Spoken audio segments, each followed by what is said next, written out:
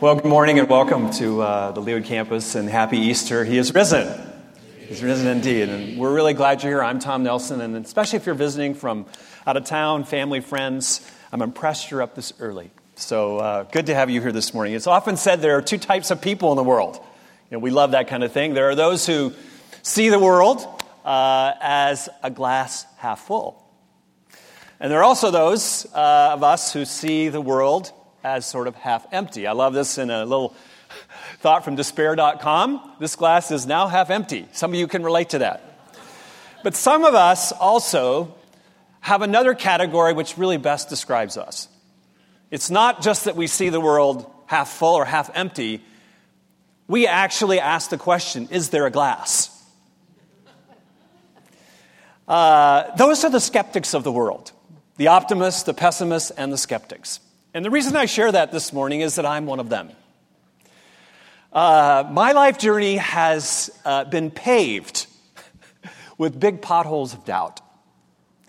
Now, I came to faith in Jesus Christ as a young boy, and I had a very authentic conversion to Jesus Christ. But that didn't mean that my doubts suddenly faded away. Now, I don't know, how that makes you feel this morning on an Easter service. It may surprise you that pastors have doubts too. And some of you may be thinking makes me feel a bit uneasy. I mean, you traffic in faith. You're all about faith, your calling, your vocation. You're immersed in faith. And let me just say, I am all in this faith deal. But that doesn't mean that I do not have doubts. One of the unvarnished truths about clergy types is they have doubts too. This was spread to the world not too long ago when Mother Teresa of Calcutta died. And maybe you saw the articles all across the web and all across the world that highlighted Mother Teresa's life, but yes, her doubts. In fact, against her wishes, after she died, her letters and journals were published. And in a letter to a friend, Mother Teresa's doubts were published for everyone to see. One of the ones that grabbed me the most was this one here. And this is what she says to a friend. She says, "As for me, the silence and the emptiness is so great that I look and do not see. I listen and do not hear. Where is my faith? Even deep down, there is nothing but emptiness and darkness. If there be God, please forgive me." Now, we may expect this kind of statement from an outspoken atheist like Richard Dawkins of Oxford. But Mother Teresa, the one who devoted herself to God, to the poorest of poor of Calcutta, really? Well, let me just say, I'm not Mother Teresa. You probably know that. Nor do I claim to be, but I have my doubts too. There are many doubts in my life. When I see the mysterious and murkiness of sin and wrong motives in my heart, I ask the question in those quiet moments of desperation, "Tom, where is your faith?" And when the silence of God greets me, I too look and do not see. I listen and do not hear. And when I seek to comfort a family as a clergy member, as a friend, a grieving family who has lost a loved one, and when I seek to comfort a parent who is facing the unexplainable suffering of their child, doubt often greets me. And there are times in a hospital room or moments of prayer where doubt even torments me. This is my life. I am no stranger to doubt. And I don't think I'm alone. How about you? I mean, maybe you're here this morning. I don't think at an 8 o'clock service you were probably drugged here. But maybe you are skeptical of the Christian faith. Maybe you're here because it's Easter. It's a good thing to be here. We're glad you're here. But maybe you're really skeptical, honestly, about this Christian faith deal of having coherence or authenticity or believability or plausibility. And maybe you're here this morning because it's Easter and you say you're a Christian, but your faith is kind of hanging on a thin thread. Because doubt is deeply embedded in your journey. And maybe you say, Tom, I'm not doubting this morning. You know, it's Easter. But let me suggest to you that just around the corner perhaps is an intellectual struggle, a personal loss, a big mountain to climb, the silence of God, unanswered prayer, and doubt is going to greet you like you've never felt before. It may just be around the corner. So wherever you are this morning, I want to tell you, as I have told myself this week in my study and on my knees, that the Easter story is where you need to be, where I need to be. Because when we revisit the Easter story, it helps us address one of the most important questions of our life. And that question is this: is doubt an enemy of faith? We often think of faith and doubt as sort of this tug of war between two opposing realities. But let me suggest perhaps another idea, at least in my own experience. And that is that doubt is not often just a tug of war. It is an ongoing exercise of strength resistance, much like an exercise workout. And I'd like us this morning, in maybe a fresh way, to revisit the Easter story through the lens of the writer Matthew. If you have your Bible open or with you, turn to Matthew chapter 28. As we explore the Easter story this morning, I'm really excited to do this with you.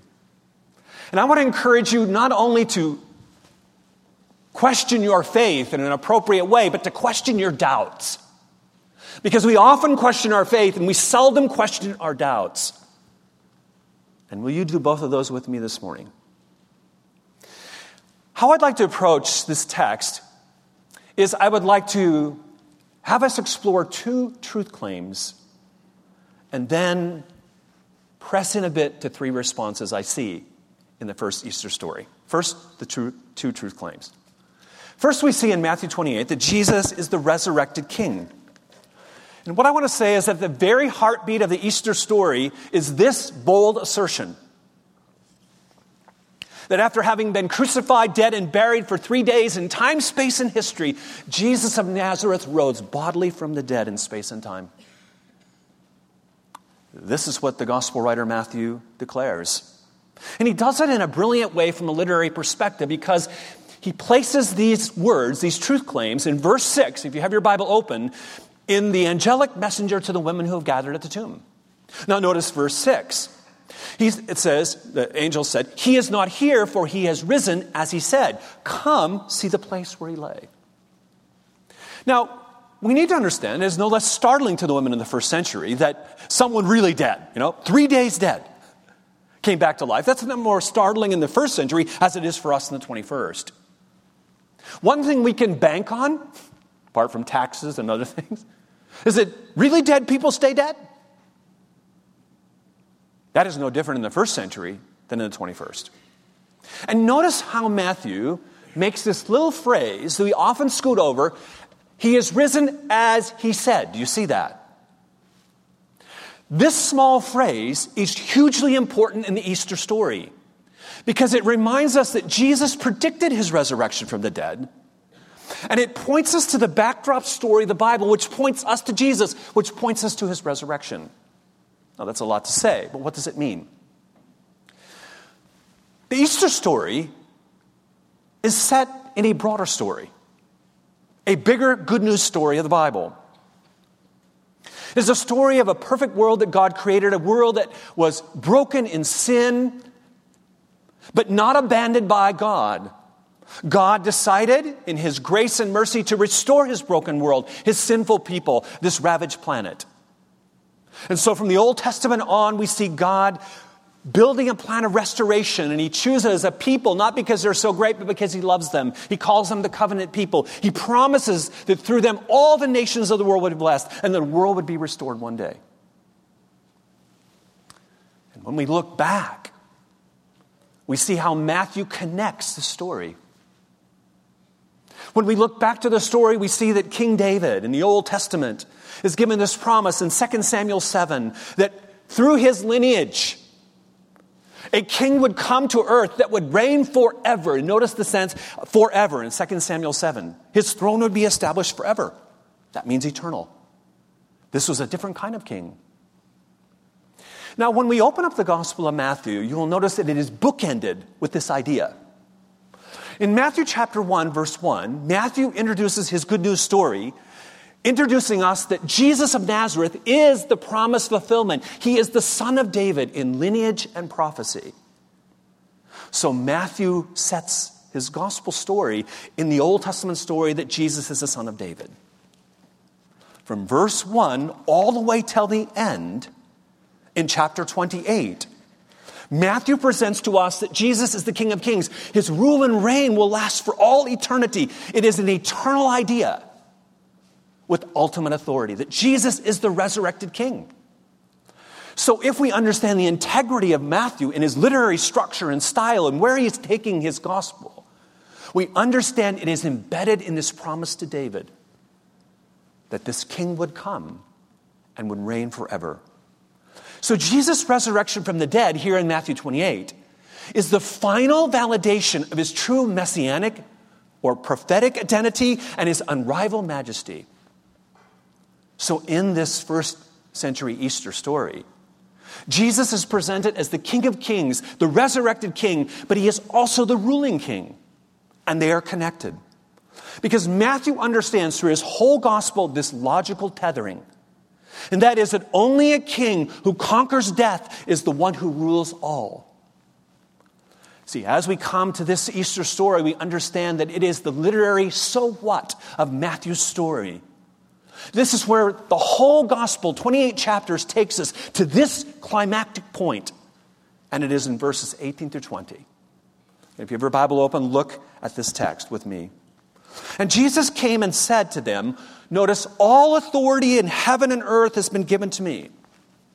Go therefore and make disciples of all the nations, baptizing them in the name of the Father and Son and Holy Spirit, teaching them to obey all that I command you. And behold, I'm with you to the end of literally time. So Matthew wants us to understand that Jesus, as the resurrected King, is the ruling King of all. Now, many who have been to church, or if you've read the Bible, you know that this text is often described as the Great Commission. The purpose papers of the church's mission. But what we must not miss is that the Great Commission is tethered, it is founded on the great truth claim of Jesus himself. That Christ's great truth claim fuels this mission to the world. And notice where the truth claim rests. Everything pivots. The whole gospel pivots on this. It is this little phrase, all authority. What is Jesus saying, the resurrected Jesus, that ends the gospel? He is saying that he rules over all reality. That he is the resurrected King. He is the ruling King. Abraham Kuyper, who is a brilliant mind of the 19th century, he was actually the prime minister of the Dutch state.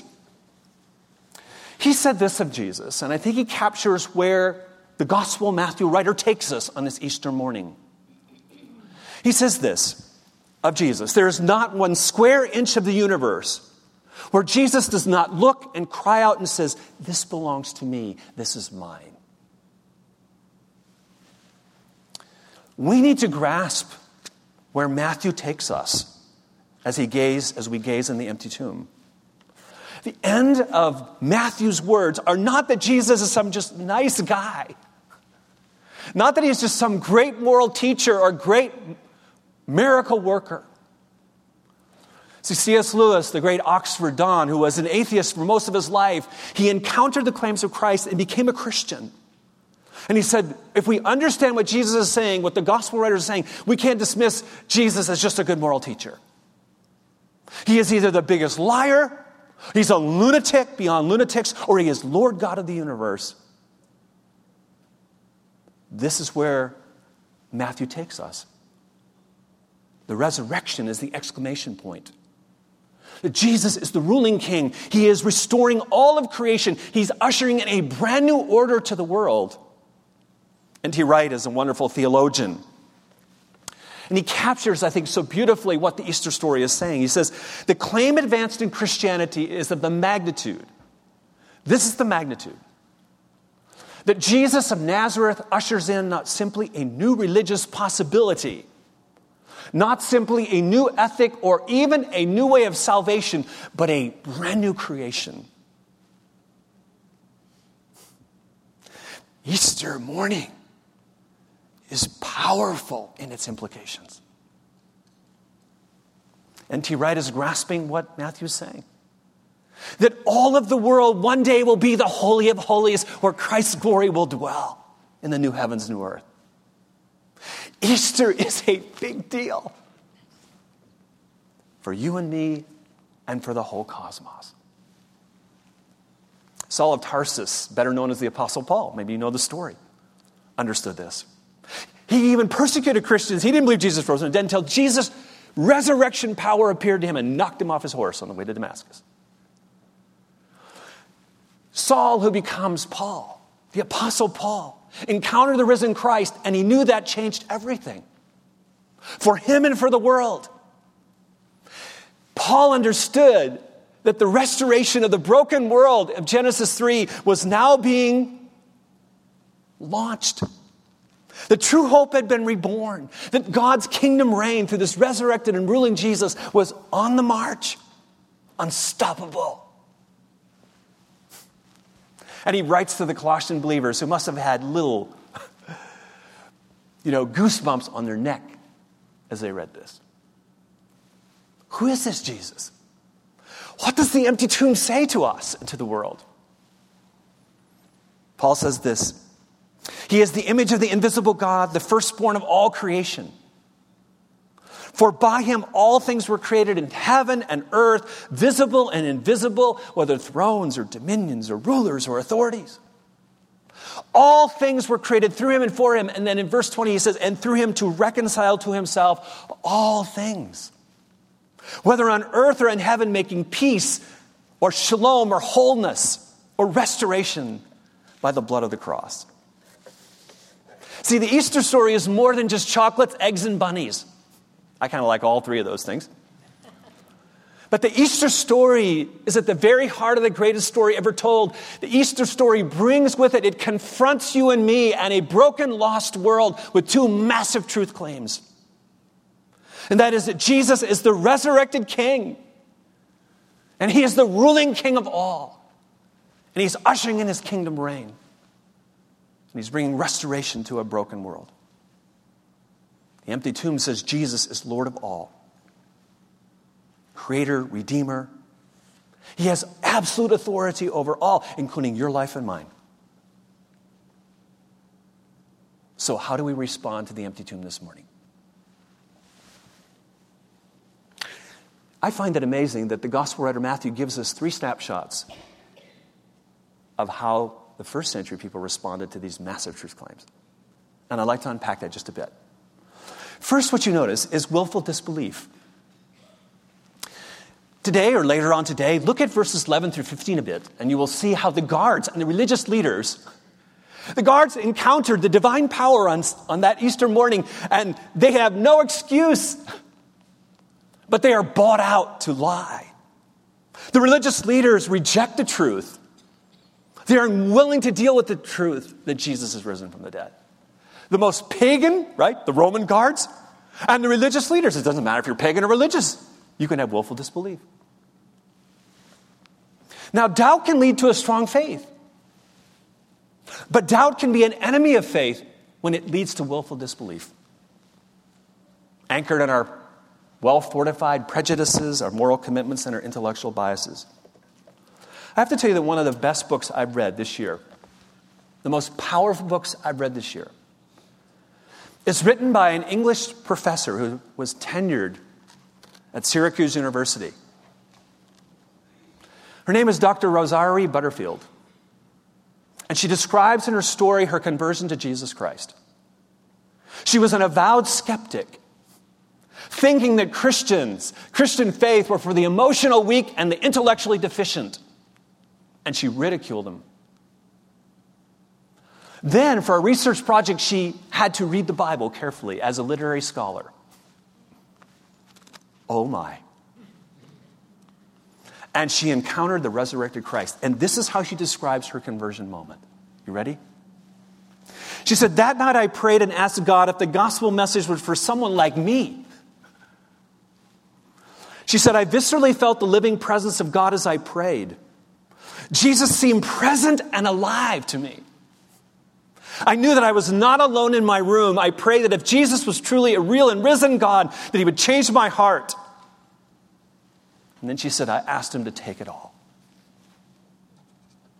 Because she understood who Jesus is.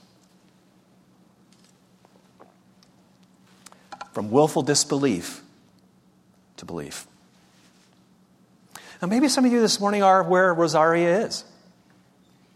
Maybe not quite that strong of a skeptic, but your heels are dug in a bit.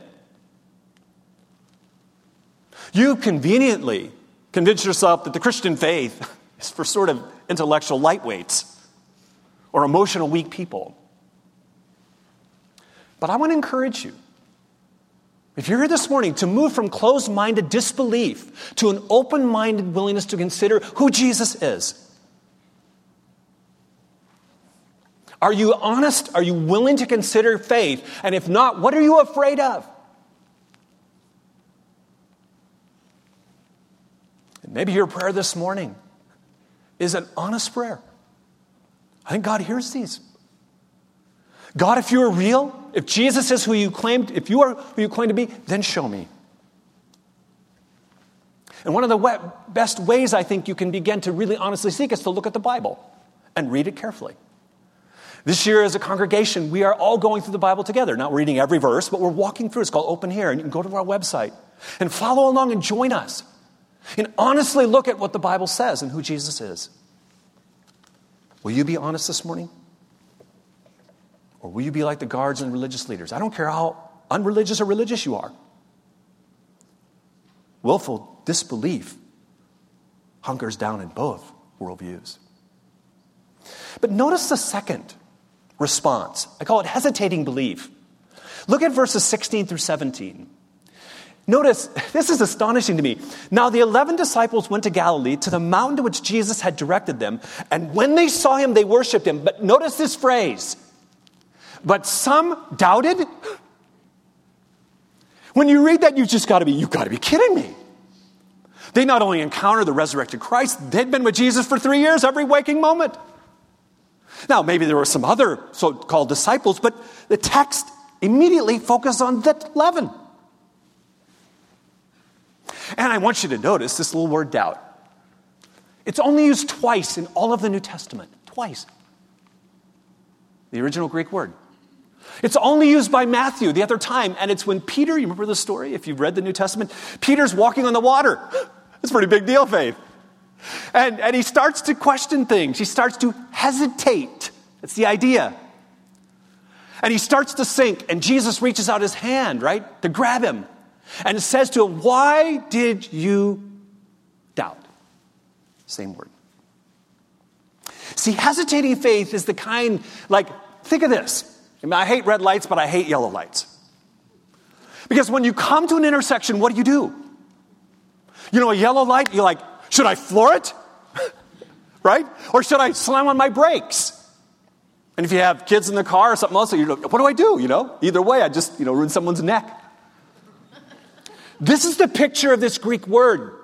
It is one sense of going forward, one sense of slamming on the brakes. It's being caught in the intersection between faith and doubt.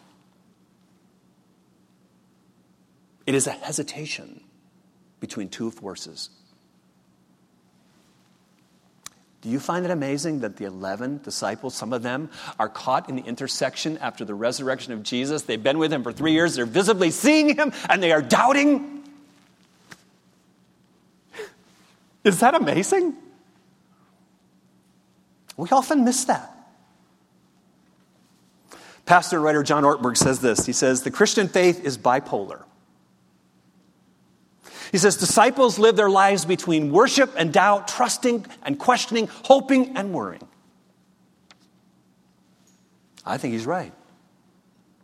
These are disciples. These are followers of Jesus who are caught between wanting to trust God and See, hesitating faith is not willful disbelief. It is fragile belief. And fragile belief needs to be strengthened. It needs to come back to the Easter story, the empty tomb, every day, not just on Easter. A member of our congregation is going through an amazing amount of loss in her family. And she said this the other day, and it was exactly what I feel often. She says, I have so many doubts right now, I don't even know if I have faith anymore. You ever been there? You may be here this morning there.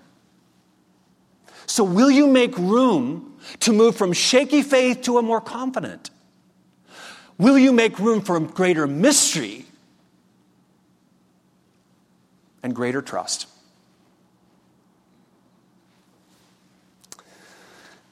Parents, I would encourage you, if you're a parent here or will be a parent or even a grandparent, don't panic when your children or grandchildren begin to doubt their faith. And students, if you're here this morning and you have doubts, you are normal. First of all, doubt itself doesn't have to be sin. And what I want to encourage you is with your doubts, what do you do with them?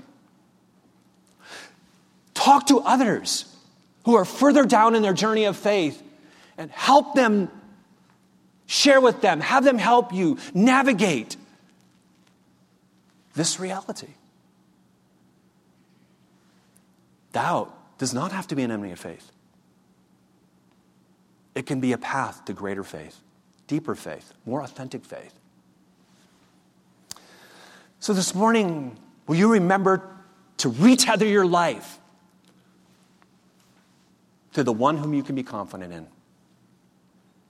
Will you tether your life to the gospel? That Jesus has come, he has shed his atoning blood for your sin and mine. That Jesus has paid it all. All. And that repenting of your sin and placing your faith in the finished work of the cross, your faith is secure in him because of who he is and what he's done, not because of what you feel. Will you tether your life to the cross and to the empty tomb this morning and find confidence even in the midst of doubt storms? You can have that confidence. Perhaps you realize you've never trusted Christ as your Lord and Savior this morning. And maybe your prayer this morning is for the first time to realize Jesus' death and resurrection requires a humble response. Maybe if you're here this morning and you've never trusted Christ as your Lord and Savior, you simply pray a prayer like this: crucified and risen Lord, I trust what you had done for me on the cross. And in repentance and faith, I place my faith in you. Make me this new creation in Christ. And if you're sure you're already a Christian, maybe in your fragile faith, you say, Lord, I believe, help me in my unbelief. Maybe that's your response this morning. Lastly, there's a third response that is encouraging as well, and that's confident belief. Notice verse 17, they worship him. This is all in belief. This is recognizing the lordship of Christ to rule over your life and mine. Are you willing this morning? You may say you're a Christian, and as you look in the empty tomb, is Jesus Lord of your life? That means every nook and cranny you're aware of. See, we all want to be in control of our life. We're all control freaks. That's part of being a fall, part of the fall. But the resurrection message calls all of us to recognize the lordship of Christ. What area of your life do you need to address this morning where Jesus is not Lord? Confident faith is an all-in faith. Maybe your prayer this morning is, Lord, take control of this area of my life. You know what it is. The Holy Spirit's communicating that to you. And use me in whatever way you desire to accomplish your gospel mission. So is doubt an enemy of faith? I think the Easter morning message gives a yes-no answer. Honest doubt can be a greater path to faith, but willful disbelief is a dead-end street. So as you look in the empty tomb this morning, where are you? Let's pray. Father, we often gloss over the Easter story, and we miss the significance of your truth claims. Lord, whether we have an identification with deep skepticism, of willful disbelief, whether our faith is fragile in a hesitating belief, move us closer to the cross and to the empty tomb. And may we have a confident faith as we embrace the gospel in a fresh way this morning. In Jesus' name, amen.